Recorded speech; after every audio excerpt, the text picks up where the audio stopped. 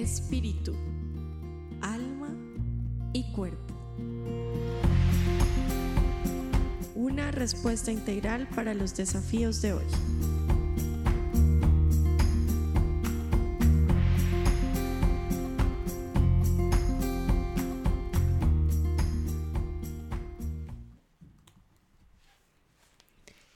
Hola, buenas tardes. Una vez más en un programa de Espíritu, Alma y Cuerpo. Y hoy otra vez con mi mesa de trabajo, el doctor Francisco Ruiz, la doctora Alexandra. Hola. Hola a todos, qué Hola a alegría todos, otra muy vez felices de estar acá aquí. nuevamente. Sí, qué bueno, bienvenidos con nuestra comunicadora y periodista Angie Aristizábal. Bienvenida, Angie. Hola, ¿cómo están? Bienvenidos a este nuevo programa de Espíritu, Alma y Cuerpo. Feliz de estar aquí nuevamente. Bueno, y tenemos un invitado muy especial que ahorita cuando hagamos la introducción para que todos nuestros oyentes sepan de qué estamos hablando, lo presentaremos para que entonces todos lo conozcan. Entonces, bueno, comencemos. Gracias. Bueno, le damos la bienvenida a todos los que ya nos están escuchando y nos están escribiendo, que ya están conectados y bueno, en sintonía con nosotros. Entonces, bienvenidos. Listo, Angie, entonces cuéntanos hoy de qué se trata nuestro tema y vamos entonces a dar esa introducción que siempre nos caracteriza para que nuestros oyentes entonces estén conectados con el tema. Claro que sí, como vieron en nuestros avisos por redes, nuestro programa del día de hoy es el 29 y se llama Pandemia, Estrés prolongado y Sobrecarga Inmunológica, basado en el artículo que lleva el mismo nombre, escrito por el doctor Jorge Telles, que en un rato ya nos lo presentan. Bueno, afrontar la pandemia del COVID-19 plantea retos y desencadena emociones. Y en este tiempo en especial, en las redes sociales abundan ideas y consejos para llevar los días en unas circunstancias como esta. Pero cada persona ensaya diversas maneras de afrontar el estrés de la cuarentena.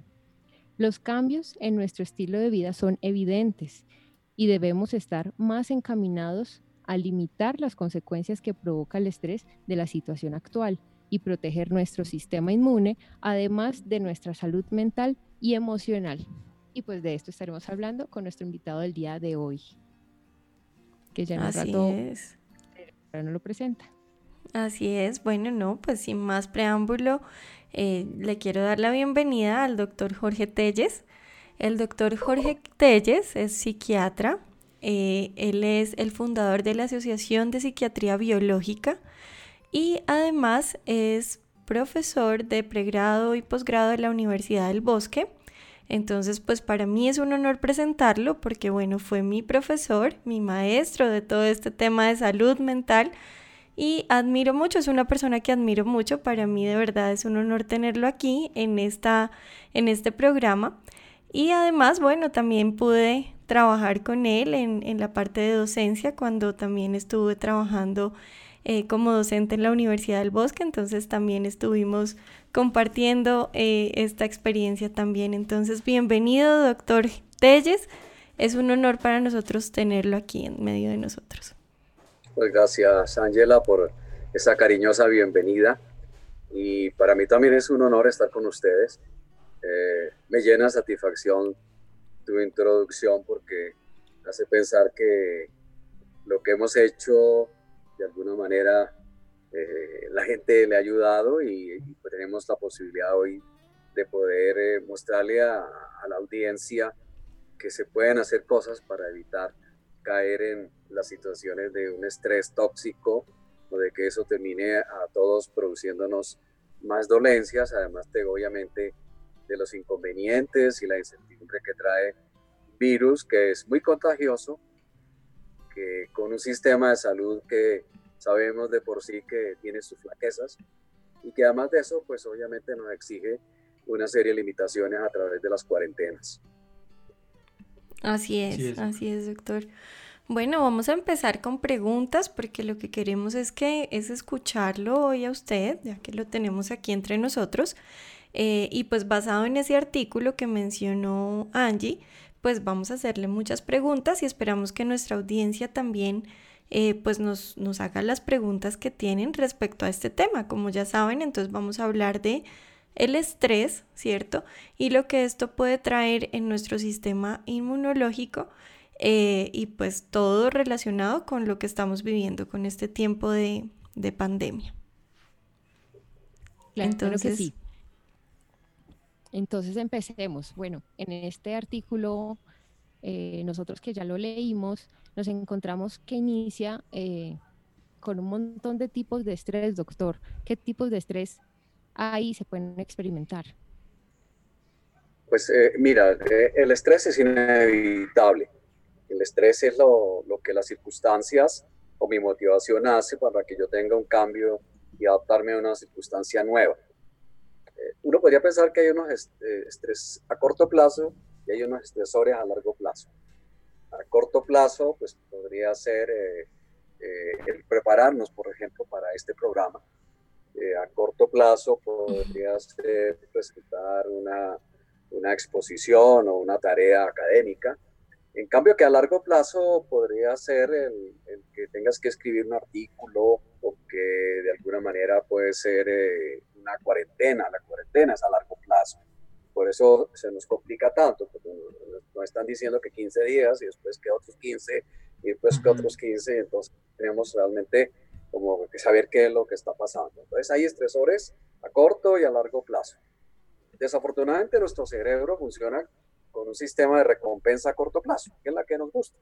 Desde chiquito el niño llora y la mamá le da, nosotros el niño patalea y nosotros le damos como padres, a veces protestamos y solucionamos el problema, hacemos ajustes a corto plazo, el 31 de diciembre decimos que vamos a cambiar y cambiamos por 3 semanas, los grupitos a 7 de 15 días. Este circuito es rápido y es un circuito que hemos heredado en la evolución. Casi todas las mascotas nuestras lo tienen. Tú le das de comer y la mascota deja de fregar. Si no le das de comer, araña la puerta hasta que tú le das y pasa.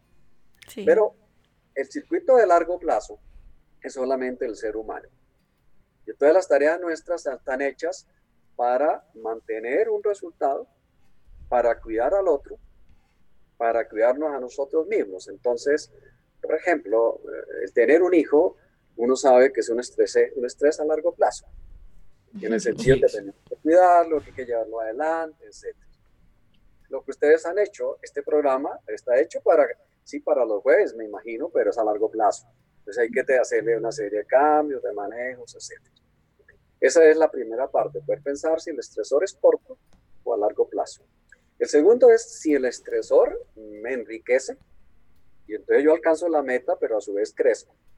Y entonces sería un estrés bueno, que es lo que la gente llama el distrés. Entonces alcanzamos la meta y ahora que acabo de ganar el Real Madrid, pues todo el mundo siente contento, etcétera, y ese es un estrés bueno.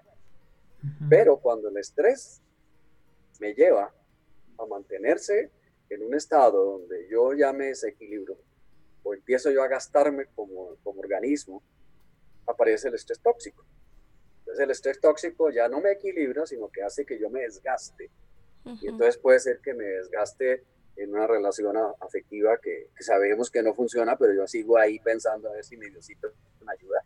Puede ser que sea una parte de mi personalidad que hace que yo me exija mucho y alcance metas que yo sé que no voy a alcanzar, pero sigo metido ahí. O puede ser un estrés que sea tan intenso como el nuestro, como el que estamos viviendo ahora, donde se juntan muchas cosas. El tiempo, la incertidumbre, un virus que es muy contagioso, como decíamos anteriormente, un sistema que es vulnerable y todos ya estamos mirando cuántas cunas hay, cuántas camas UCI hay, ahí metidos. Pero también, ¿qué tan físicamente estoy yo equilibrado? Entonces, las personas que tienen ya un problema inflamatorio, pues van a tener dificultades, porque va a llegar, si yo ya tengo un problema inflamatorio y me llega una inflamación a través de un virus, pues va a tener mayores problemas. Esto no es nuevo. Dice que los niños que tienen asma, cuando llueve mucho, luego aumentan las infecciones respiratorias. Y ya sabemos que eso puede pasar. En otros sitios donde hay las célebres estaciones, en esta época de verano pues pueden aparecer muchas más situaciones de alergias, etcétera. Entonces, lo que nosotros tenemos es que solamente habría, digamos, el estrés es el mismo, pero dependiendo de los resultados, vamos a llamar un estrés que me lleva a alcanzar metas, a equilibrarme, a disfrutar las cosas, y otro estrés que me quitaría el desequilibrio, que me haría tener situaciones de desgaste y que me puede llevar a una situación grave, como puede ser nuevas enfermedades o inclusive llevarme a comportamientos, digamos, difíciles de manejar, como puede ser la desesperanza aprendida, inclusive en algunos casos el suicidio. Wow. Perfecto. Y entonces en este momento en el que estamos atravesando por esta pandemia, ¿qué tipo de estrés es el que podemos experimentar? Es individual, Angie, perdón. Es individual. Entonces, algunas personas van a estar equilibrados y van a poder funcionar.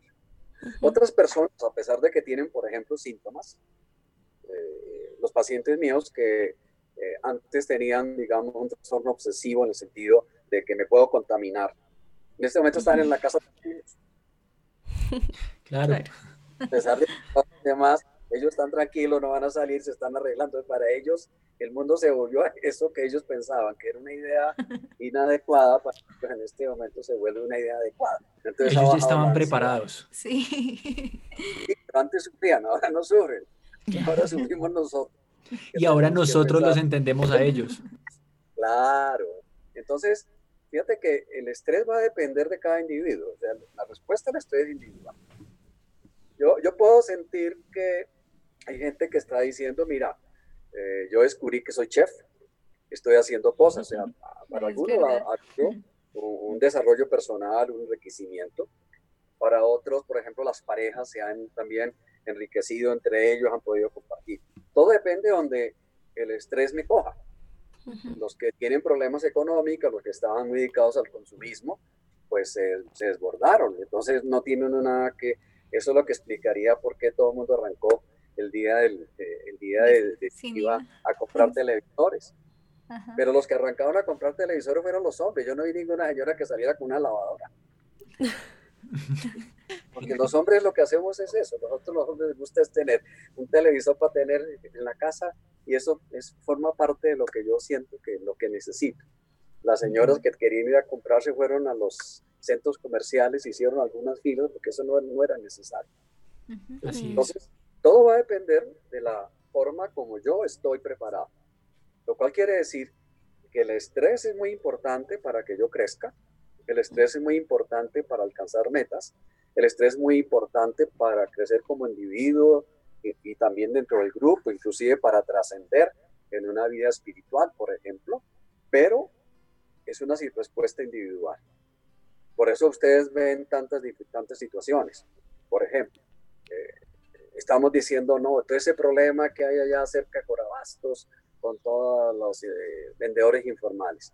Pero usted puede ver ahí, hay gente que está ahí, vendedor informal, que no puede quedarse en la casa, que tiene que ir a buscar su sustento diario.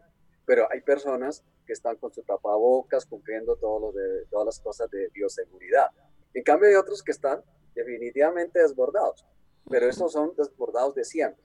Entonces cada uno va a responder de acuerdo a cómo tiene un entrenamiento para una situación como es esta. Va a depender de esos recursos, ¿no? De esos recursos con los que cuentan, ¿no? Esos recursos personales, pero también esos recursos de apoyo que tiene a su lado y demás. Y de las experiencias previas. Además, Claro. porque escuchándolos a ustedes, pero aquí hay otro factor que es bastante difícil, porque además del estrés de la pandemia, además del estrés de la digamos, de físico, médico, para otras personas también está limitada la vida espiritual. Entonces hay como una comunicación de ellos mismos y con una relación directa con Dios o a través de esta situación, pero algunos requieren más el estar en el grupo, el estar ayudando a los otros, el estar brindando seguridad y apoyo a otras personas, porque casi todas las congregaciones de tipo espiritual y religioso tienen programas que también están apagados. Entonces hay muchas más dificultades. Hay otro, como decía, ¿qué otro estrés hay? Pues afortunadamente, ojalá nosotros no tengamos que tener la pérdida de un ser querido entre la pandemia, porque eso también nos va a traer un estrés mucho mayor, con no despedirnos, etcétera. O sea que el estrés va a ser muy difícil de manejar en el sentido de largo plazo, pero también para algunas personas va a ser muy complicado por las características de las experiencias que tengan que vivir durante esta pandemia. Claro que sí. Bueno, pero para entender un poco más qué pasa ya en la parte corporal, por lo que dice su artículo, el estrés comienza en el cerebro, afectándolo, por supuesto, pero también el resto de nuestro organismo. Entonces, para poder darle también entendimiento a este tema y que nuestros oyentes lo escuchen a usted, ¿qué pasa en nuestro cuerpo? Claro. Es decir, aquí hay dos cosas. Una es poder entender dos fenómenos. Uno es que el cerebro tiene coordinado todo. Todo lo que yo sienta llega al cerebro, todas mis funciones físicas están dentro del cerebro.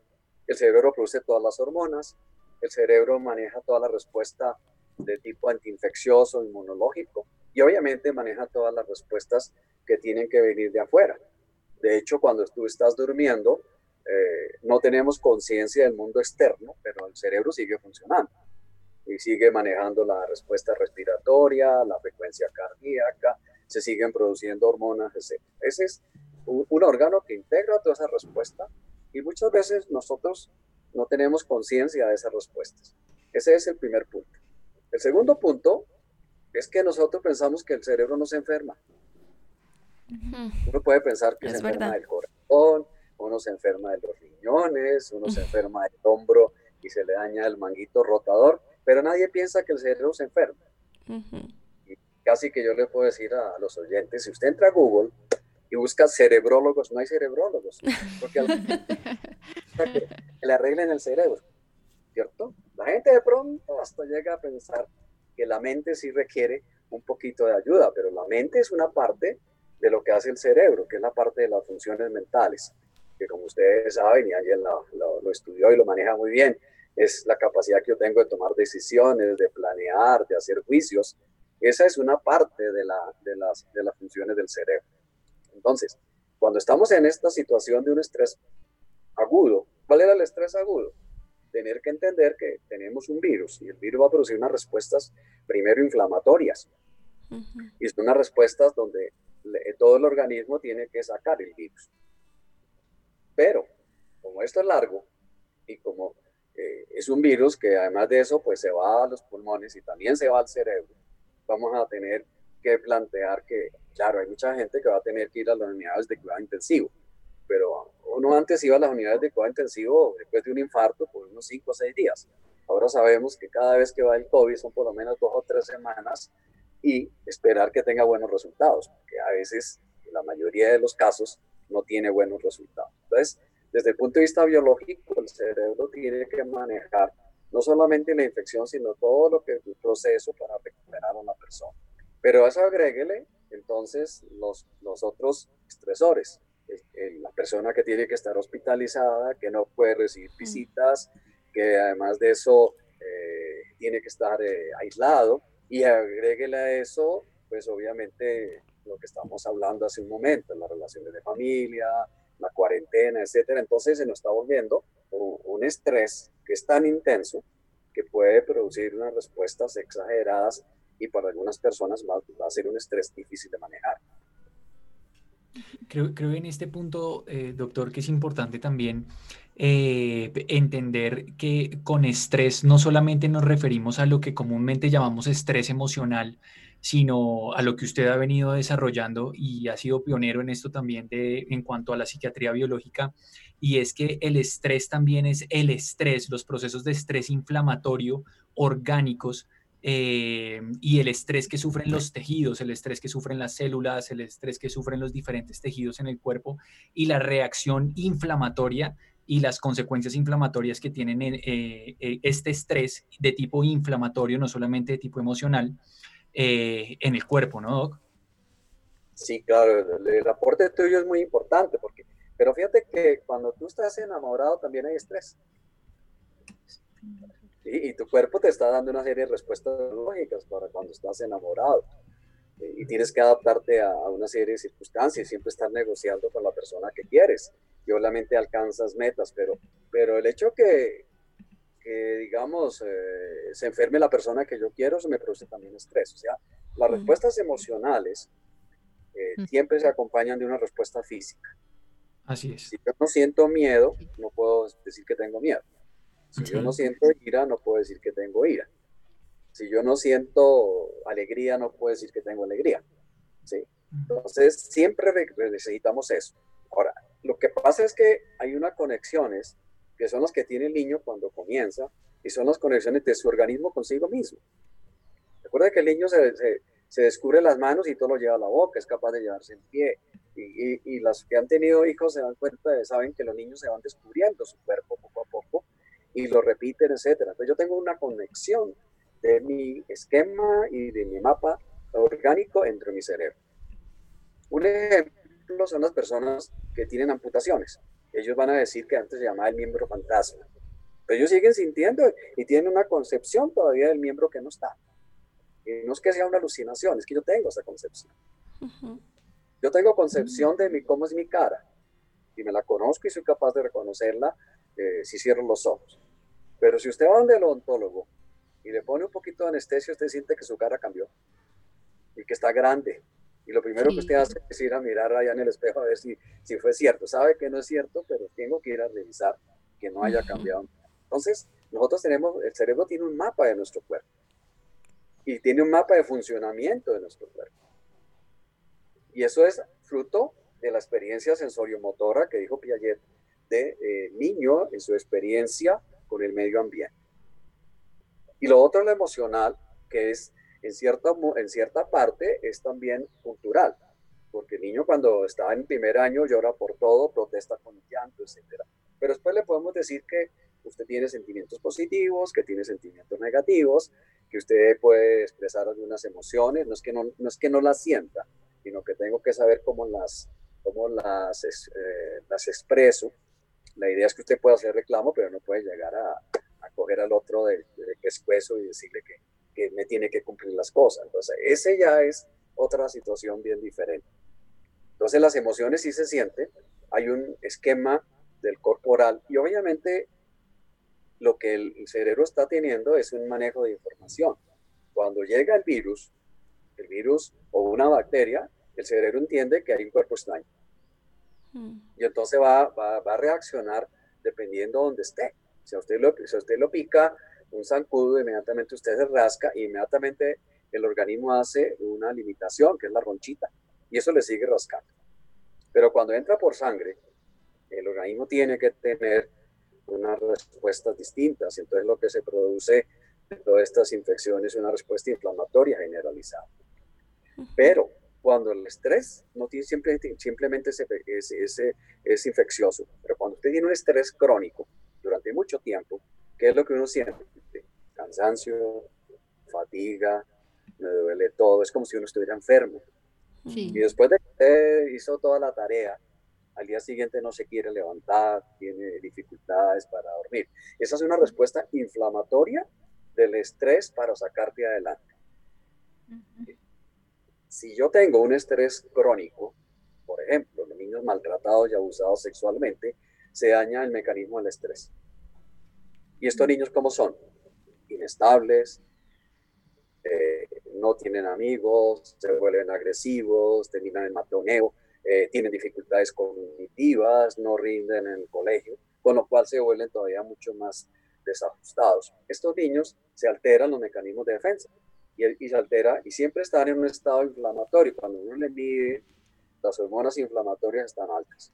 Por eso estos niños al final terminan ¿en qué? En comportamientos por los cuales van a nuestras consultas. Ellos no van a ir por los problemas inflamatorios, ellos no van a ir por la irritabilidad, van por los problemas. ¿Y cuáles son? Obesidad, abuso de sustancias, problemas de matoneo. ¿Ya? Entonces fíjense que lo que empezó por un problema biológico, que fue el gran abuso sexual, la ruptura de los mecanismos de adaptación, terminan en una serie de comportamientos. ¿Qué es lo que estamos viendo? Niños más obesos, niños que las estadísticas en el país es que se empieza a consumir el alcohol temprano, pero cuando usted revisa esos datos y nos están diciendo, mire, cada 20 minutos abusan un niño en Colombia, pues tendríamos que juntar todas las fichas del rompecabezas y nos daríamos cuenta que ese estrés tan temprano en la infancia termina dañando todo el mecanismo de adaptación. Entonces, si yo tengo ese mecanismo de adaptación alterado, porque tengo un proceso inflamatorio, estoy gordito, soy hipertenso, tengo diabetes y me llega el virus, que es un proceso inflamatorio, pues obviamente va a poner en mayor situación de riesgo y me va a exigir una carga más de adaptación a un virus que me complica la vida y con el cual yo ya no tengo esa carga de adaptación que esperaríamos. Por eso, los que no tienen procesos inflamatorios, el virus pasa desapercibido, son asintomáticos o los síntomas son leves. Wow. Wow, wow, wow. Sí, porque es otra perspectiva, ¿no? O sea, desde la perspectiva también, como lo veo yo, desde la prevención. ¿Qué puedo hacer desde ahora? Sí, y por eso pues también el interés de hoy presentar este tema con su artículo también, y bueno, con usted que es el experto y el que escribió el artículo, de poderle dar esa conciencia a nuestro oyente de qué hacer. O sea, en vez de estar preocupado, ¿cierto?, por ese virus que está ahí, ¿qué está haciendo por cada uno? O sea, cada uno qué está haciendo, ¿no? En esas estrategias de prevención y de cuidado del cerebro, que como el doctor Telles nos decía ahorita, muy poco nos preocupamos por nuestro cerebro. Estamos preocupados ya por ese proceso inflamatorio, ¿cierto?, que nos dice. Entonces me preocupo más que por, no sé, conseguir el toldillo para que el mosquito no venga. Me estoy preocupando ya es por el cuidado de la roncha, ¿sí?, de la picadura. Y necesitamos es crear esa protección alrededor para que, obviamente, si eso llega a pasarnos, podamos estar tranquilos. Sí, por eso las estrategias son poder entender que el cerebro se puede enfermar. Afortunadamente no se enferma como uno esperaría con tanta frecuencia, ¿cierto? Pero sí. Si yo tengo una salud integral, voy a estar bien. ¿Qué es lo primero que tengo que hacer? Pues obviamente no debo sobrecargar las cosas. Entonces, así como como el carro tiene un acelerador, también tiene un freno. Entonces, el freno de nuestro organismo es el sistema simpático. El sistema parasimpático, perdón. Ese sirve para cositas muy ricas, para dormir, para digerir, para relajarnos y para hacer el amor. Riquísimo. Entonces, ¿qué tengo que hacer?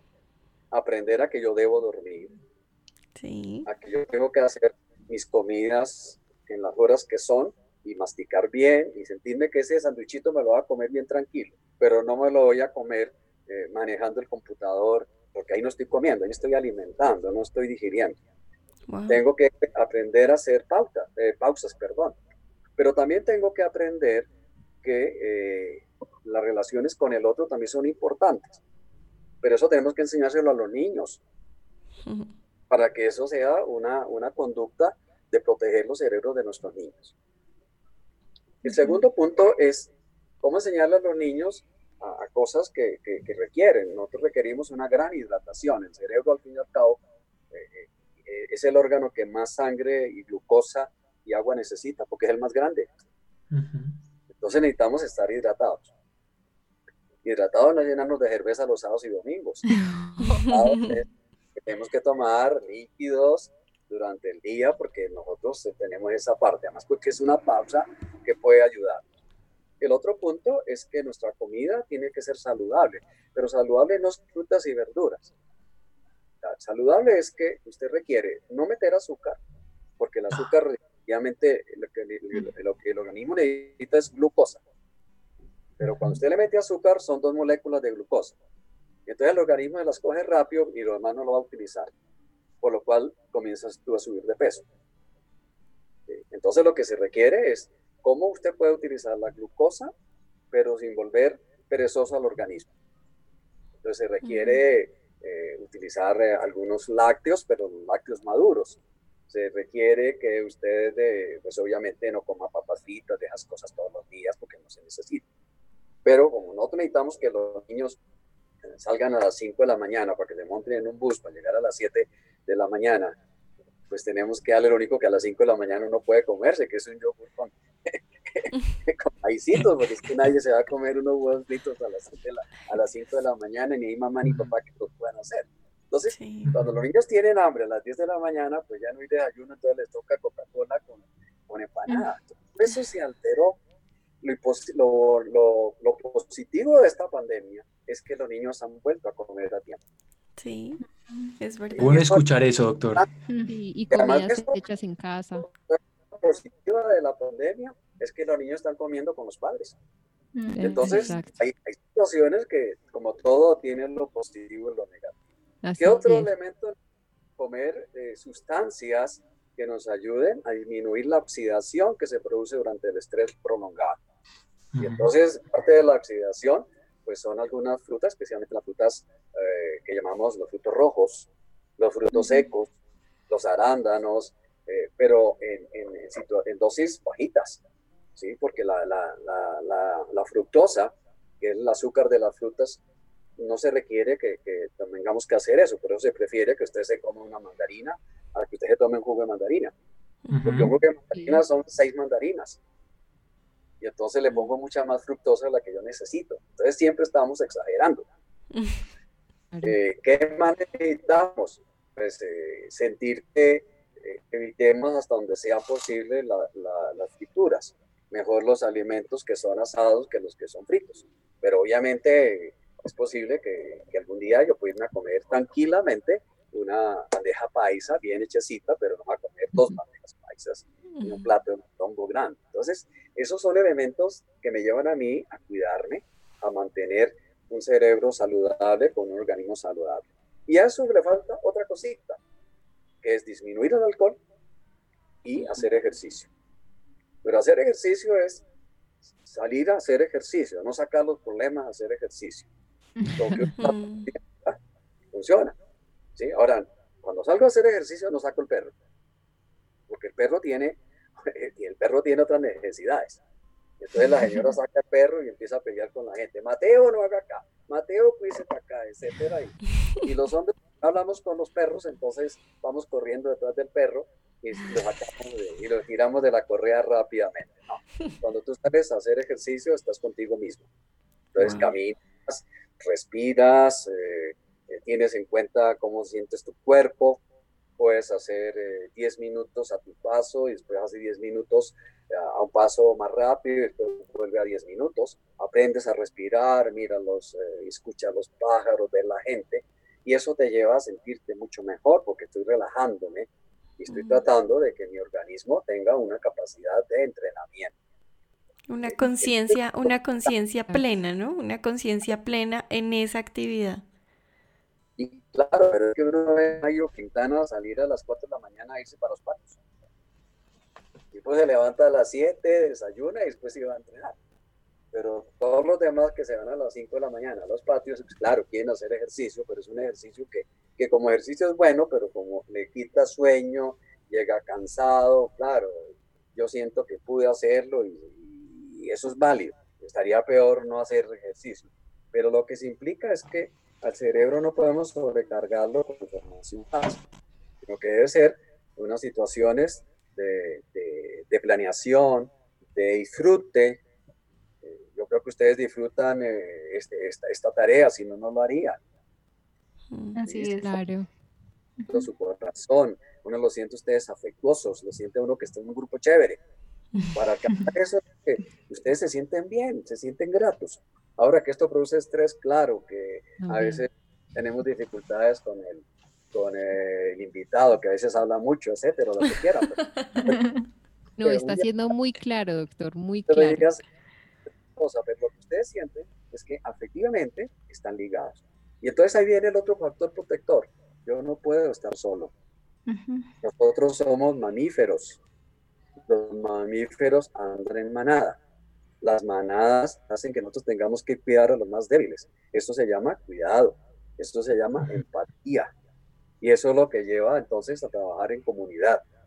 Uno de los factores importantes del ser humano es poder cuidar al otro.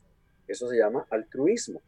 Y fíjense que altruismo se lleva al otro punto importante que tocan ustedes también, que es tener una vida espiritual. Entonces, el manejo del estrés implica factores de crecimiento, factores de maduración, proteger el cerebro, pero también implica tener una vida de pareja, comunitaria, de buena relación con los hijos, de un grupo de trabajo, de un grupo de amigos, y además de eso, una comunicación trascendental. Muy importante. Qué importante todo lo que nos ha dicho el doctor, y creo que muchos están muy atentos. Espero que estén tomando nota de todo, porque además está siendo muy claro y hemos tenido un lenguaje muy entendible de todo lo que debemos estar practicando y lo que nos hace bien en este momento para poder sobrellevar esta situación y salir a flote de buena manera. Así es, ¿verdad? así es. Aquí nos están escribiendo y nos han reportado harta audiencia. Tenemos ahorita, bueno, Sandra Paz nos dice, así es, necesitamos entender la responsabilidad que tenemos frente a nuestra salud en medio de esta situación.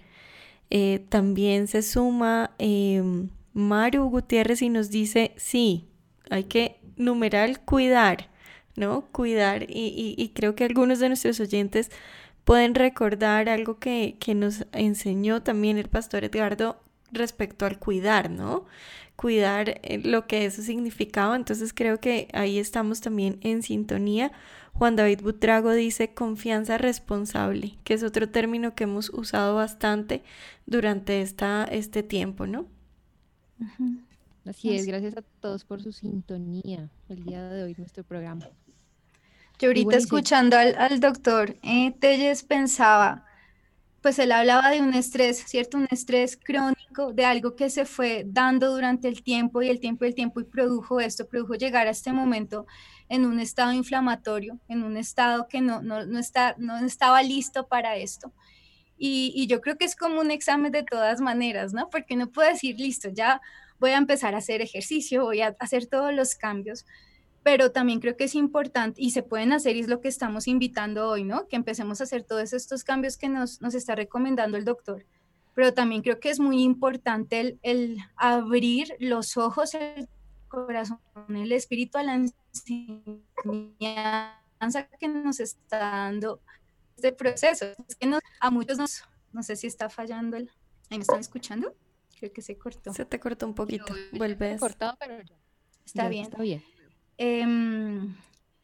Pues que necesitamos dejar que también la vida nos enseñe, ¿cierto? Y es que no estábamos muchos preparados para llegar a este momento, que muchas veces tenemos el impulso, necesito cuidar mi salud, necesito hidratarme, o sea, tantas maneras en que Dios nos estuvo diciendo lo mismo tantas veces.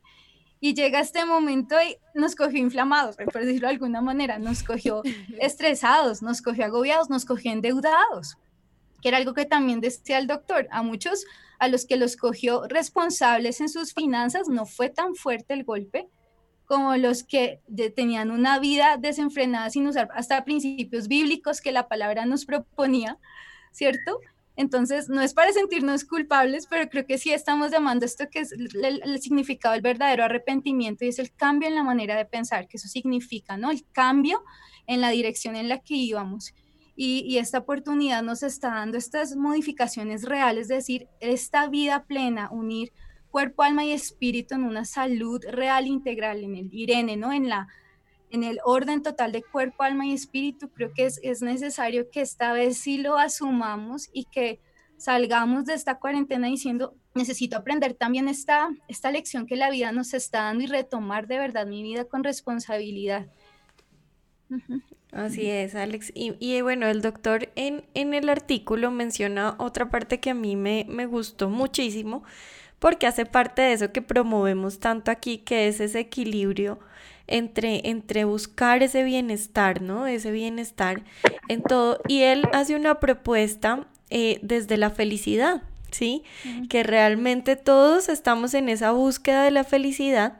Entonces, bueno, él usa un término que de pronto para nuestros oyentes puede sonar como desconocido, entonces lo voy a mencionar, pero le voy a dar la palabra a él que nos explique qué es este término de la eudaimonía. ¿Qué es, doctor? Cuéntenos qué es este término, qué significa, qué son esos estudios que se han desarrollado alrededor de este término. Bueno, lo que se busca es un término de los griegos. Para los griegos el alma es lo que daba razón de ser a las cosas. Para los griegos el alma, digamos, los animales tenían un alma, los hombres tenían un alma, inclusive las piedras podían tener un alma, lo que le da razón de ser a que el individuo tenga eso, digamos, la esencia de sí mismo. Después nosotros se creó el alma en el sentido de tipo espiritual. Pero lo que ustedes se busca es que ustedes estén en armonía con todo. ¿Sí? EU quiere decir equilibrio.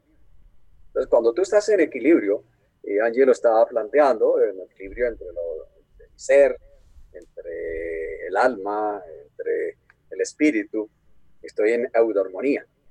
Eso me lleva a que yo tengo que trabajar en el largo plazo, no en el corto plazo. ¿Sí? Desde el punto de vista espiritual, uno diría que lo que la gente tiene que hacer más que cambiar es convertirse. Porque la conversión sí lleva cosas a largo plazo. Además, todos hacemos ajustes. Entonces, voy a ahorrar platica, voy a hacer una dietecita, apenas bajo 1 kilo, vuelvo otra vez y cambio las cosas. Entonces, esos son ajustes a corto plazo. Y resulta que el ser humano tiene que trabajar en el largo plazo. Lo que estábamos hablando en el sentido de tener equilibrio y eso es lo que lleva a la sabiduría. ¿Sí? La sabiduría. ¿Por qué los viejitos tienen sabiduría? Porque te van a hablar de la experiencia que tuvieron en la vida. No solamente si triunfaron o no triunfaron, porque todos te van a hablar que tuvieron dificultades, que alcanzaron las cosas, etcétera, sino el equilibrio con que tú llegas a la vejez. Entonces, en estos días que llegan tanta información, pues uno ve de pronto una persona de 80 años que está tocando música y dice, bueno, mire cómo está de contento. Pero es que siempre ha sido una persona equilibrada. No es que de un momento a otro llegó la pandemia y lo cambió. Llegó feliz. Una serie de situaciones especiales. ¿Sí? Hay personas que crecen con esa capacidad y entonces uno puede pensar que no lea escritos que son muy importantes. Entonces la sabiduría es una regulación emocional, es una capacidad de autorreflexión, es la capacidad de decidir sobre las situaciones, pero también con una cosa muy importante, que es la compasión. La compasión nosotros la vemos como que es tener lástima, y resulta que no. La compasión quiere decir compartir la pasión, o sea, compartir el afecto. Y eso es realmente lo importante. Cuando usted está enamorado, está compartiendo en compasión. Tenemos la misma pasión por las cosas. Y por último, pues obviamente tiene que tener un rasgo muy importante de espiritualidad. Entonces la sabiduría no es el que sepa más cosas. La sabiduría no es como estamos viendo ahora con todo esto, que hay muchos sabios que hablan de la pandemia y de la epidemiología, y uno dice sí, que señor. Ahora hay muchos sabios de todo para hablar de las cosas, ¿no? Sí, señor. Fíjate que al final lo que te estás diciendo es que aquí tenemos que cuidarnos, tenemos que crecer, tenemos que salir adelante, pero también tenemos que reflexionar sobre muchas cosas, que es el aprendizaje que vamos a tener. Seguramente la mayoría de la gente, sin querer queriendo, está ahorrando dinero porque no está gastando. La mayoría de la gente, lo que estábamos diciendo, el hogar me está permitiendo desayunar, almorzar y comer con mis hijos que hace rato no hacía. Entonces hay una serie de cambios que se están dando, que ahorita son cambios, pero el día que desaparezca la pandemia, si yo los quito, si fueron cambios que dio la pandemia, pero no se vuelven conversión, en el sentido de que yo los incorporo al día a día mío porque me sirvieron, porque me los disfruté, porque pude hacer cosas, y eso es lo importante. Ahí es donde juega entonces la eudanomia, que es precisamente eso, poder mantener un equilibrio. Entonces, nosotros vinimos aquí no fue a ser felices, porque la felicidad no te la vemos como un momento. Yo me gano el baloto y fui feliz, ¿no? Lo que tenemos que sentir es que tenemos que tener derecho a tener bienestar. En el lenguaje inglés es well-being. Y entonces, cuando tú tienes bienestar, tienes un equilibrio. Y la gente puede sentirse muy mal. Y ustedes seguramente lo ven. Una persona que inclusive está con una enfermedad grave, tiene bienestar. Y es capaz de hacernos sentir bien a pesar de que tenga mucho dolor, etcétera. Entonces, esa es la verdadera sabiduría, que es un rasgo de personalidad O sea que yo lo desarrollo durante toda la vida. Ángela recuerda que lo dijo Erickson. Al final de toda la integración de las etapas, lo importante y la gran virtud es la sabiduría, que es la que me permite integrar todo lo que yo hice o sentirme una persona desintegrada, con llena de resentimientos, pensando que el Estado me tiene que solucionar todo.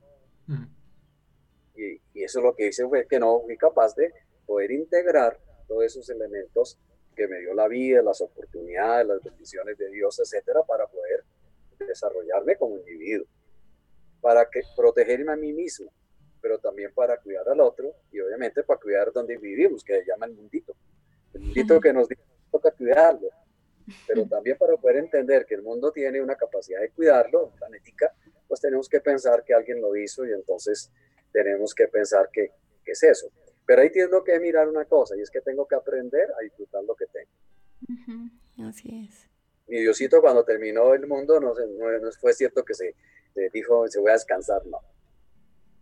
Contempló que estaba bien hecho. O sea, tenemos que aprender a disfrutar lo que hacemos. Tenemos que aprender a conservar lo que tenemos. Tenemos que aprender a que lo nuestro tiene un sentido y que por eso tengo que cuidar. Así es. Y hay un pedacito que quiero leer del artículo y dice, hablando de este tema, dice que es buscar, ¿no? Que tenemos un propósito en la vida. Dice que ese término se refiere o se caracteriza por tener un propósito en la vida, poseer autonomía para vivir de acuerdo con nuestras convicciones personales y alcanzar un crecimiento personal para entonces manejar adecuadamente las situaciones de la vida diaria, tener relaciones interpersonales positivas y un buen grado de autoaceptación, que creo que es en resumen todo lo que ahorita el doctor acaba de decirnos, que me parece increíble y creo que se ajusta mucho a lo que nosotros pensamos y creemos y queremos promover en este programa, ¿no? Esa búsqueda de sentido, ¿no? Porque el mundo está carente de sentido de vida, las personas están carentes de sentido de vida y poder encontrar ese sentido y como lo dice, ¿no? Eso se construye en esas pequeñas decisiones, en ese recibir y también aceptar lo que se hace con agrado, buscando todo el tiempo ese equilibrio en ese bienestar. Pero es muy importante aprender a hablar de las emociones, porque las emociones simplemente es lo que yo siento ahora, pero definitivamente el mundo no quiere hablar de emociones. Usted le dice, y bueno, es que tengo hambre, y bueno, y no acabo de comer. Es que me gusta esa persona, ¿y usted qué le ve?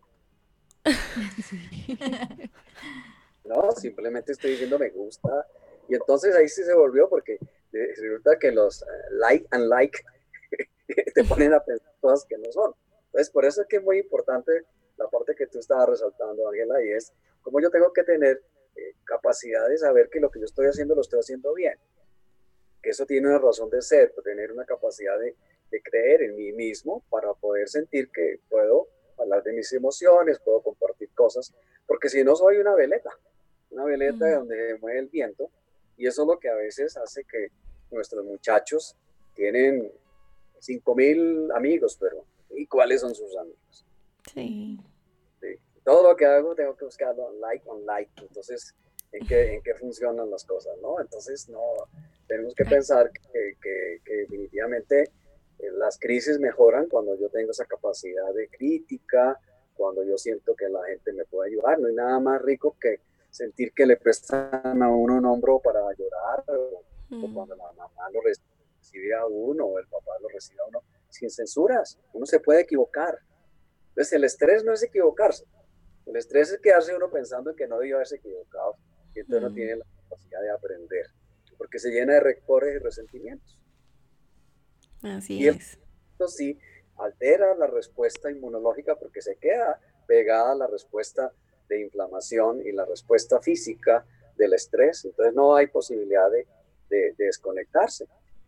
Y entonces no va a dormir, no va a poder rendir, no se puede concentrar, y eso a su vez lo convierte en una bola de nieve porque usted siente que no fui capaz de solucionar el problema y me quedo pegado a eso que la gente llama resentimiento. que además de eso, pues tiene razón, porque el resentimiento es sentir dos veces.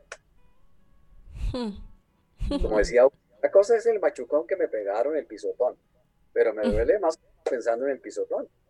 Ajá. Uy, sí, señor. Sí.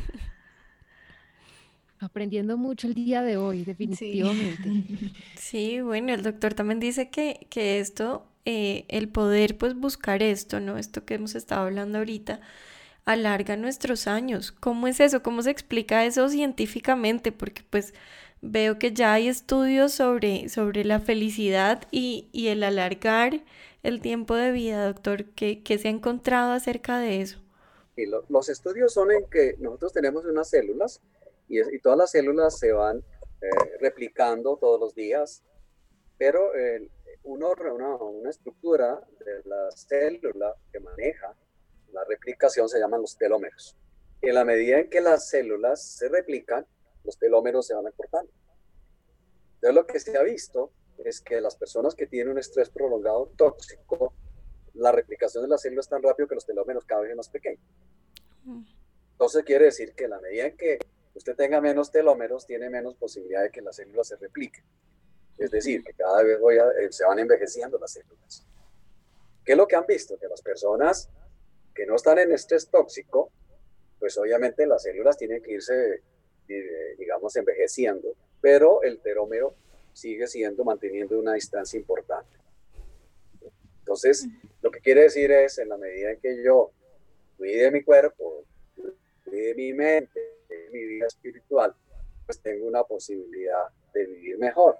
Y de hecho, cuando usted llega y habla con una persona de 80, 90 años y lo entrevistan, son personas muy queridas. Tienen toda la capacidad, cuando no se han deteriorado, pero cuando usted encuentra una persona esa, recordemos nuestros abuelos. Los abuelos que no se han deteriorado son amables, ya no tienen resentimientos, funcionan bien. ¿Sí? Y eso es muy rico, encontrar una persona de esas para funcionar. El problema es que ahora sentimos que todo el mundo es viejo después de los 40. Creo que ahora vamos a llegar a sentir que eso no es tan cierto, que tenemos que aprender algo muy importante, y es que necesitamos empleo para todos los jóvenes, pero no necesitamos que sigan explotando a los jóvenes y sacando a las personas de 40 años, porque eso no es equitativo. ¿Sí? Lo que estamos dando es que no es equitativo. Todo esto nos está llevando a entender que necesitamos hacer este mundo equitativo, no solamente en función de viejos o mayores. El virus nos está mostrando que contagia a todo el mundo. El problema es que obviamente, como todas las enfermedades, pues es mayor donde, en los niños y en los viejitos. Entonces no es que los viejitos son los que tienen que cuidarse y guardarlos, sino que también los jóvenes están ahí. Fíjense que las estadísticas están mostrando que, que los que mueren después de los 70 es el 51%.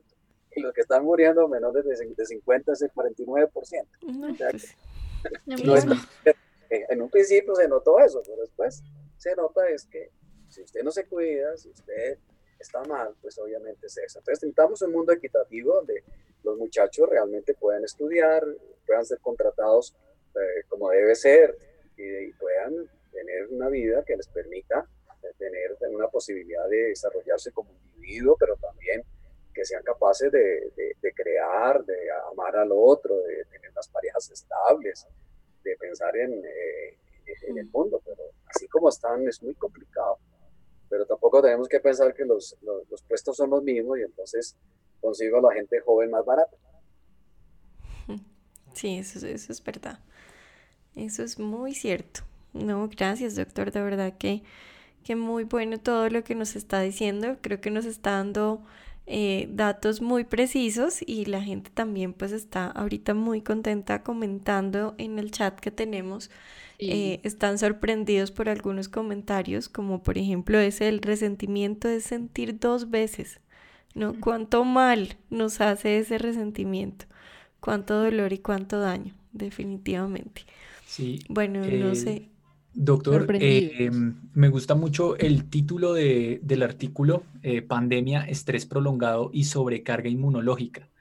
Y de pronto para el que lo va a leer, yo creo que sería bueno aclarar a qué se refiere usted, doctor, aunque no lo ha dicho a lo largo de la entrevista, con sobrecarga inmunológica, porque de pronto alguno ha pensado que es que sobrecarga inmunológica de pronto se refiere a que mi sistema inmune va a estar muy bien por el estrés prolongado. Entonces creo que sería chévere, creo que sería bueno que nos pudiera aclarar un poquito esto del estrés prolongado y la sobrecarga inmunológica. Sí, tal vez el término es la sobrecarga. Ajá. Y ahí juega a que depende de la carga que yo le ponga. Si yo le pongo más carga, obviamente nuestro organismo se va a sentir más vulnerable. Entonces depende de la carga que yo traiga, más la que le coloque con la pandemia. Entonces, si yo traigo poca carga, pues obviamente la pandemia puede ser prolongada o no, y sin embargo, pues sí, voy a tener que manejar un estrés que eso no es. Mirámoslo de otro punto de vista. El estrés prolongado, pues, es una relación de pareja. Si yo llego a una relación de pareja que se vuelve conflictiva, pues es solamente eso y pues manejarla. Pero si yo me quedo en esa relación de pareja, siendo conflictiva, no soluciono las situaciones. Es una cosa, pero si yo vengo de relaciones conflictivas anteriores, donde pasa lo mismo, yo ya vengo con una sobrecarga, entonces voy a hacer mucho más difícil adaptarme y, digamos, el costo que tiene adaptarme a un estrés prolongado me va a hacer una sobrecarga también inmunológica. Por eso estas personas terminan con una serie de enfermedades, infartos, hipertensión arterial, problemas de tipo reumatológico, fibromialgia, etc. Igual pasa con el trabajo. Hay personas que cogen y los maltratan tanto y con abuso, a veces con abuso sexual, a veces con persecución laboral. Esas personas se agotan. Y van a consultar a donde los demás médicos por situaciones que no tienen nada que ver con lo laboral, pero no duerme, se agota, tiene hipertensión arterial, sube de peso, mala digestión. ¿Qué es lo que está mostrando? No, es que el problema es eso, cambie, ¿no? Y a veces no puedo cambiar de trabajo, pero tengo que pensar que esa respuesta inmunológica es muy importante mantenerla porque me hace más vulnerable a todo. Por eso es importante dormir, por eso sí, es posible que yo tenga un capataz que me trata mal, pero si además de eso yo no duermo a tiempo, no me cuido, tengo una relación de pareja inadecuada, maltrato a mis hijos, pues obviamente que mi pobre organismo pues va a sufrir más. Porque además yo tengo que pensar que sí, voy trabajo de 8 a 5, pero después de las 5 es mi vida. Y puedo manejar las cosas, ¿no? Esa es parte de lo que yo tengo que aprender, a que la persona más importante en la vida soy yo. Ama a tu prójimo como a ti mismo. O sea, si yo no me amo, no puedo amar al otro. Así es. Y con esto entonces damos paso porque en el artículo también mencionaba la parte de la ausencia de una vida espiritual profunda afecta el funcionamiento de nuestro sistema inmunológico. ¿Cómo es esto, doctor? Bueno, mira, cuando usted lee la vida de los grandes apóstoles y todo eso, tiene una vida espiritual. La vida espiritual te hace pensar en el otro. La vida espiritual te pone en trascendencia. Entonces también te desgastas menos. Cuando usted encuentra un pastor que tiene esta situación, es una persona que se vuelve un taumaturgo, es un ejemplo. Te dice cosas no solamente con las palabras, sino con su manera de hacer las cosas, de decir las cosas. Y esa es la persona que uno sigue. Sí. Y esa es la persona que te hace que tú cambies, es la persona que te acoge sin que te esté abrazando. Eso es lo importante digamos, de envejecer y de encontrar esa persona que con sabiduría te muestra un camino. Y entonces, cuando usted siente esa seguridad y siente ese acompañamiento, pues usted, ¿qué disminuye en usted? Los temores. Y siente que usted funciona. Es lo que los deportistas sienten, que de alguna manera algunos entrenadores le brindan mucho más, les dio seguridad, fue capaz de mostrarles el camino, no que les arregló las cosas. ¿Qué es lo que está ahora de moda? Los coaches. Todos necesitamos coach. Ahora se volvió coach. Sí. Ahora, ¿qué son los coaches? Los entrenadores. Que tengo que hacer demostrar que definitivamente, pero sí, pero el coach es como yo, rindo ahora para las cuestiones de ahora, pero no estamos preparados para rendir en el largo plazo. Entonces usted busca el coach para que me ayude a solucionar el problema que tengo ahora. Es como si yo buscar a quien me presta plata para pagar tal cosa. Cuando lo que yo tengo que hacer es un entrenamiento. Entonces, si estoy comprando lo que necesito, si estoy gastando lo que no tengo, si tengo que desarrollar estrategias de ahorro. Entonces, lo que yo tengo que pensar es en la situación, en el largo plazo. El largo plazo es el que es amable, claro, es difícil de construir. Pero de ustedes recuerdan que de pequeño leyeron un librito que se llamaba El lobo y los tres cerditos. ¿Se acuerda que mi primer cerdito hizo su chocita de cartón y entonces el lobo y se la quitó, el punto del otro, y sí, hasta que llegó a Práctico, creo que se llamaba el cerdito, que empezó a construir la casa y se demoró, pero el lobo llegó a empujar y no podía quitar la casa. ¿Qué tuvo que aprender él? Aquí todavía me faltaba otra cosa, que es que no tengo que dejarme engañar, pero yo dentro de mi casa estoy bien. Entonces hay que trabajar en el largo plazo, obtener la meta, pero también aún en la meta siempre habrá cosas que debo corregir. Por eso se llama sabiduría, por eso se llama crecimiento, por eso se llama trascendencia. Y ya el estresor es otra cosa, porque ya no se vuelve estresor, sino que yo voy dentro de mi camino de crecer, de manejar las cosas. Ya no me estresan las cosas. No me estresan en el sentido de eso, sino porque yo voy en un camino. Y esa es la parte que cuando usted siente que está bien, es como el agua. El agua fluye. Cuando el agua fluye no hay problema. Tenemos sonido, se mueve el agua, el sonido del agua es desestresante. Hay mucha fertilidad alrededor de cuando el agua se mueve.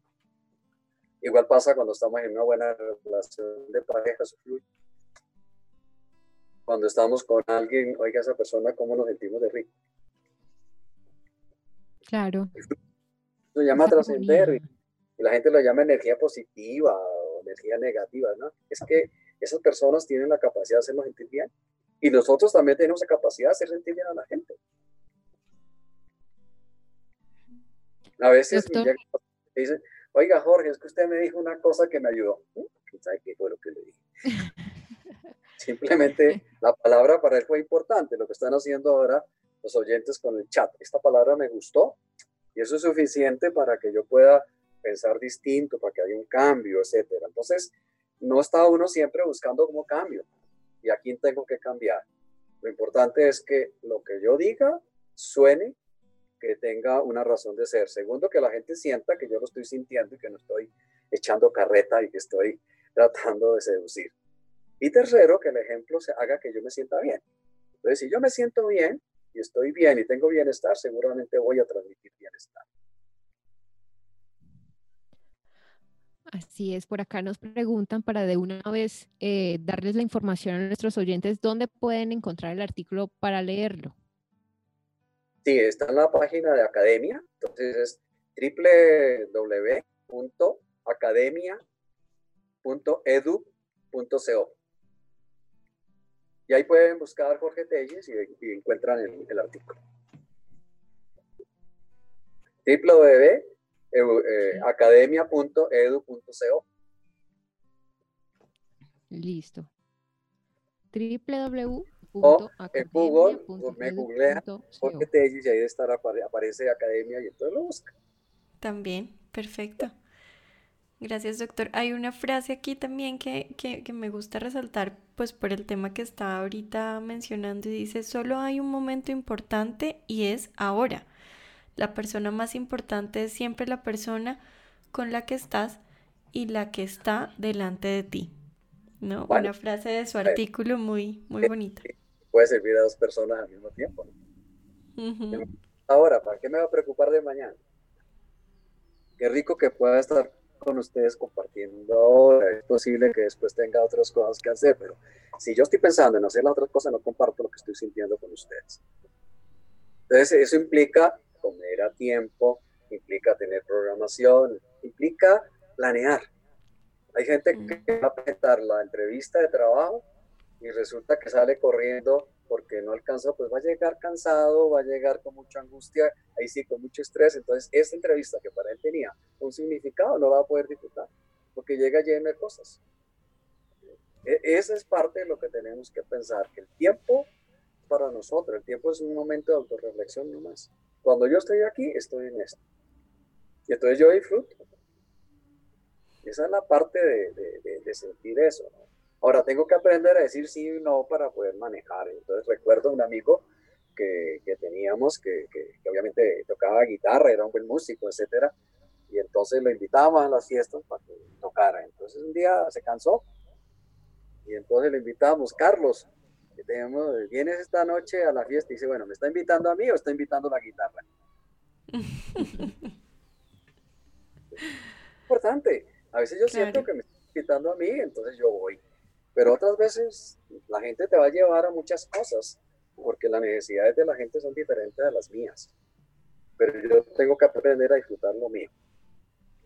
Ustedes lo pueden ver en cualquier circunstancia. Usted va a un concierto y la persona está chateando, entonces ¿para qué va al concierto? Exacto. Es verdad. O vamos a tomarnos un café, a charlar, pero está con el celular. Uno se siente ignorado. Lo que usted quiera, lo que estábamos diciendo hace un momento. Si usted va a comer, pues no tiene por qué estar metido en el computador. Sí, además porque ya nos explicó qué pasa en nuestro cerebro, ¿no? O sea, el cerebro necesita concentrarse en esa actividad. Si va a digerir la comida, pues necesita concentrarse en alimentarse y no en tener otras cosas que hacer. Y bueno, creo que hoy nos está llevando a muchas reflexiones internas y escucharlo y ver que pues obviamente en todo esto nosotros podemos ver, y como usted también lo mencionó, como la Biblia también está llena de estos secretos, ¿no? Estos secretos de cómo buscar la paz, ¿sí? De cómo buscar esa felicidad no en las cosas, sino en el ser, en lo que hago, en lo que me apasiona, en cómo también aprender a manejar las relaciones con el otro, en ese comportamiento altruista o lleno de compasión, ¿cierto? Entonces creo que son términos que hoy ha usado y que pues de cierta manera los que buscamos ese crecimiento espiritual en Dios, creo que tenemos como ese factor protector que está a la mano, ¿sí? Pero como usted dice, pues es un camino, no es solamente decir, yo creo en Dios, sino bueno, qué prácticas va a empezar a desarrollar, ¿no? ¿Qué disciplinas va a ser parte de su vida? ¿Qué decisiones? Y cómo esas cosas nos van formando y nos van llevando a hacer esas conexiones que se vuelven esos recursos personales y protectores para todo esto. Sí, ¿cómo vas a disfrutar esa decisión? Porque forma parte de mí mismo. La vida espiritual es eso, ¿no? Y implica también autorreflexión. ¿Cómo estoy? ¿Hacia dónde voy? ¿Cómo funciona? ¿Qué me falta a mí en esta situación? Y obviamente implica algo que es eso que está de moda ahora, que es meditar. Meditar es tener autorreflexión y mirar el momento, como tú decías, el aquí y ahora, ¿no? Ahora se volvió de moda la importancia de la hora, el mindfulness, y todo. Siempre fue así. Siempre. A veces descubrimos lo que ya está escrito. Lo que ya estaba, sí. Disfruta lo que tiene hoy y míralo. ¿Sí? Mañana será otro día. ¿Sí? Entonces simplemente es eso, pero si yo veo hay unos atardeceres muy lindos en estos momentos. Entonces qué rico, si tengo que salir a caminar y estoy ahora en la pandemia, pues hombre, ¿por qué no salgo a caminar y veo el atardecer? Pero tengo que programarlo, saber que tengo que irme a las 5 al parque para ver el atardecer. No cuesta nada, pero lo puedo disfrutar. No tengo que irme a Cartagena a ver los atardeceres en vacaciones. Entonces, a veces eso es parte de los pequeños detalles que yo tengo que saber qué es lo que a mí me gusta, y entonces me tengo que nutrir de esas cosas que a mí me gustan. Si me gusta el arte, tengo que utilizar el arte. Si me gusta la música, tengo que utilizar la música. Si me gusta hablar con los otros, pues hay que buscar a los otros para hablar. Y eso también sería una dieta saludable para el espíritu, como tú decías, Ángela. Una dieta saludable para mi capacidad artística. Todos tenemos de alguna manera algo que queremos trascender. Y esto es muy importante, sobre todo en la mujer. Porque fíjense que las mujeres, cuando llegan a los 45 años, nos dicen que la menopausia las volvió depresivas. Y no. Entonces, ¿a qué le echan la culpa? ¿A las hormonas, que siempre las han tenido? Y dos, a que los hijos se fueron. Entonces, el nido vacío, ¿no? ¿Qué fue?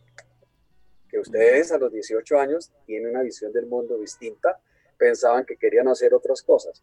Se pusieron, se casaron, se fueron, se dedicaron a cuidar los hijos y los hijos se fueron. Entonces, quedaron ustedes sin un proyecto de vida. Y montar un proyecto de vida a los 45 años conmigo mismo es muy complicado. Pero si yo lo tengo manejado y tengo una situación alterna, los hijos se pueden ir, pero yo sigo en lo mío. Sigo funcionando. Igual pasa con los hombres. Los hombres nos jubilamos y nos complicamos. Llegamos a los 50 años, no tenemos el nido vacío porque la señora no lo ha cuidado. Pero entonces entramos y nos volvemos viejos verdes. Vamos a buscar donde hay cosas, ¿sí? Porque no se tiene el proyecto de vida. Cuando usted tiene el proyecto de vida, todo va fluyendo. Cuando tenga los 40, vas a tener los problemas de los 40, pero tienes las virtudes de los 40. Cuando llegas a los 50, tienes las virtudes de los 50 y las dificultades de los 50 años. Pero la gente que regularmente está muy bien, pues obviamente se enferma menos, vive más, gasta menos. Un equilibrio, un equilibrio. Bueno, doctor, ¿qué recomendaciones finales para ya terminar y cerrar? ¿Cuáles son esas como recomendaciones que usted le daría a todos los oyentes respecto a este tiempo y obviamente en cuanto a todas estas estrategias que hoy nos está proponiendo? ¿Cuáles son esas recomendaciones finales que nos daría? Para superar esta pandemia. Ya que hay dos cosas. Una es lo que estamos hablando, el cerebro es un órgano muy importante, tenemos que aprenderlo a cuidar. Y ese órgano es el que coordina todo. Y una de las funciones de esa es las funciones mentales, que no son la verdadera razón de vivir. Uno no nació para quedarse en un puesto, uno no nació para pensar todo el tiempo, uno nació para tener un equilibrio y ser capaz de ayudar a los demás y amar. El segundo, no tengas temor a amar, no tengas temor a que te puedes equivocar, no te des tan duro. Y una cosa muy importante que a veces nos cuesta es déjese ayudar. A veces necesitamos que nos ayuden. Uno puede pedir ayuda. Eso es importante porque te permite a ti sentir que los demás te pueden ayudar, implica que yo pueda tener un sentimiento muy importante que es la gratitud. La gratitud fíjese que la gratitud viene de grato. ¿Sí? Yo lo que agradezco, y es eso, aprender a agradecer. Entonces, ustedes lo saben que en la espiritualidad juega mucho el agradecimiento. Me despierto y agradezco a Dios, le agradezco a la vida, como la canción, gracias a la vida que me dio tanto, ¿cierto? Gracias a mi Dios que me está dando, gracias a mis hijos que están, agradezca. La gratitud es muy importante, porque viene de grato, de agradecido. Entonces, esos sentimientos, que son los valores positivos, son lo que hoy se llaman los pensamientos positivos. Los pensamientos positivos son los que hacen que yo pueda ver el jardín, no que yo vea la maleza ni que vea el estrés, sino como yo veo los pensamientos positivos. Los pensamientos positivos son los que me permiten sentir que estuve muy bien con ustedes, que lo disfruté, que muchas gracias. Los pensamientos positivos son los que me permiten saber que almorcé con mi señora y pasamos bien. Los pensamientos positivos es que ayer vi mi nieto, pero tengo que aprenderlos a vivir. Y esos son los que ayudan a mi vida. ¿Cómo estás? Mal, con esta pandemia, ¿no? Tengo que pensar que sí, la pandemia está difícil, hay que pensar que cómo van las cosas hoy, pero hoy pasé un día bien, sí. Un día equilibrado, mi vida fue importante, pude salir a caminar, pude comer a tiempo, pudimos charlar, para los oyentes pude escuchar lo que quería escuchar, de pronto hubo un mensaje que me caló, y eso es lo importante, hoy pasé un buen día. Mañana miraremos que mi Dios, como dicen, nos preste la vida, y podamos también disfrutar otro día. Pero eso es mañana. Así es. Bueno, y nos damos cuenta que esto va más allá del uso de un tapabocas y el lavado correcto de manos, ¿no? Va desde Sí, porque simplemente eso es lo que es defendernos del virus, del COVID-19. Sí. Los virus van a pasar en 1 año, 2 años, ya nadie se va a acordar de esto, pero lo que nosotros necesitamos es crecer como individuos frente a las dificultades. Las dificultades siempre es una razón para seguir adelante, para estar mejor, y eso tiene una palabrita que se llama resiliencia. La resiliencia es como yo estoy mejor a pesar de los problemas. La resiliencia no se aguante. La resiliencia es cómo yo puedo cambiar. Con esa palabra que veíamos anteriormente, cómo yo puedo convertir las cosas. Porque lo demás es aguante, eso no es resiliencia. Sí, es tener una mirada más positiva, tener optimismo y vivir el día a día como lo propone el doctor. Pero el optimismo se siente si yo veo las cosas positivas. Pero el optimismo no es que esto va a salir y que yo no va a sacar adelante, no. El optimismo parte de que yo me sienta bien hoy. Si yo me siento bien hoy, aparece una cuestión que se llama confianza. Y la confianza es la que me lleva a sentirme optimista. Si no, lo que queda es, ojalá un día mi Diosito me lo cambie. Ay, voy a rezar Diosito, me cambia la señora con que yo convivo. No, eso no, porque eso no es optimismo. Eso se llama dejar el tema en mi Diosito porque me lo arregle. No, el optimismo parte de la seguridad que yo tengo, independiente de que tenga problemas o no tenga problemas. Por eso decía, el optimismo son los pensamientos positivos que yo tengo. Inclusive la depresión, que la gente tiene una visión negativa del mundo, yo puedo estar deprimido, pero lo que termina sacándome en la depresión son los pensamientos positivos. El poder disfrutar, el poder tomar una decisión. Oiga, qué rico que me pude bañar cuando yo estaba mal. ¿Sí? Qué rico que pude volver a comer después de que me operaron tanto. Y entonces ya eso es lo que me permite a mí disfrutar las cosas. ¿Sí? Y ese es el pensamiento positivo. Y eso es lo que me da optimismo. Bueno, importante entonces para todos adquirir el optimismo. Disfrutar lo que tienes. Disfrútalo. Hay gente que tiene un buen carro y no lo saca porque tal que me lo bañe. Porque se me gasta. No. Hay que disfrutarlo. Sí, así es. Bueno, doctores, no sé si alguno de ustedes tiene algo para decir, para que también vayamos cerrando y darle pues una recomendación a nuestros oyentes respecto a esto, a este programa tan interesante que tuvimos hoy. Muchas gracias, darle las gracias al doctor Telles por estar acá con nosotros y por mostrarnos, esta mirada y reforzar también lo que hemos tratado también de compartir. Entonces, muchas gracias, doctor. Así es, doctor. Muchas gracias. Es un privilegio, como le dije, tenerlo acá. De verdad me siento muy feliz de poder haberlo tenido aquí como nuestro invitado especial.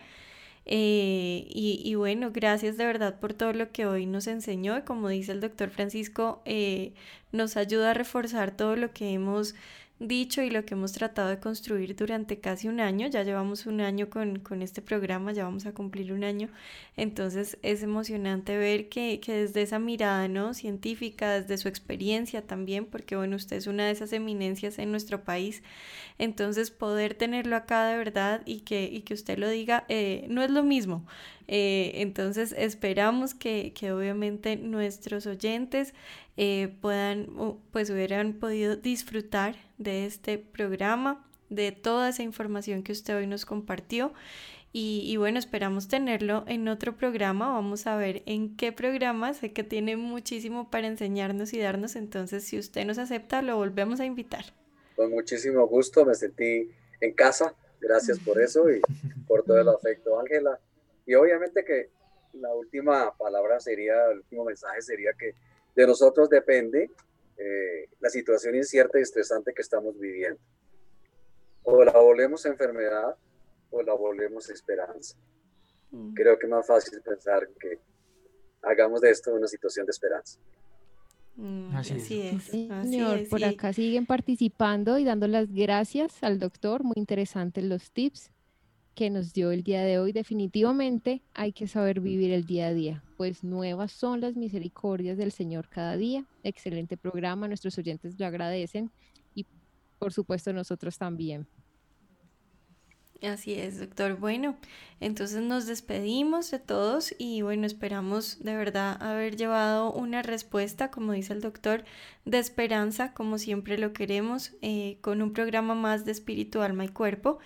Y nos vemos dentro de 8 días con un programa muy interesante acerca de los niños y el confinamiento, porque ellos también están teniendo un proceso, ¿cierto?, que necesitamos entender, y tenemos también un invitado muy especial. Nos estará acompañando el doctor Nicolás Ramos, que es pediatra también, y bueno, se los estaremos presentando aquí en el próximo programa, pero no se lo pierdan, traten de compartir este podcast con todas las personas. Esto es un tema general que hoy tratamos, y entre más personas lo puedan escuchar, sabemos que muchos más beneficios vamos a encontrar, así como trabajar en esta etapa de prevención y también de promoción de la salud mental.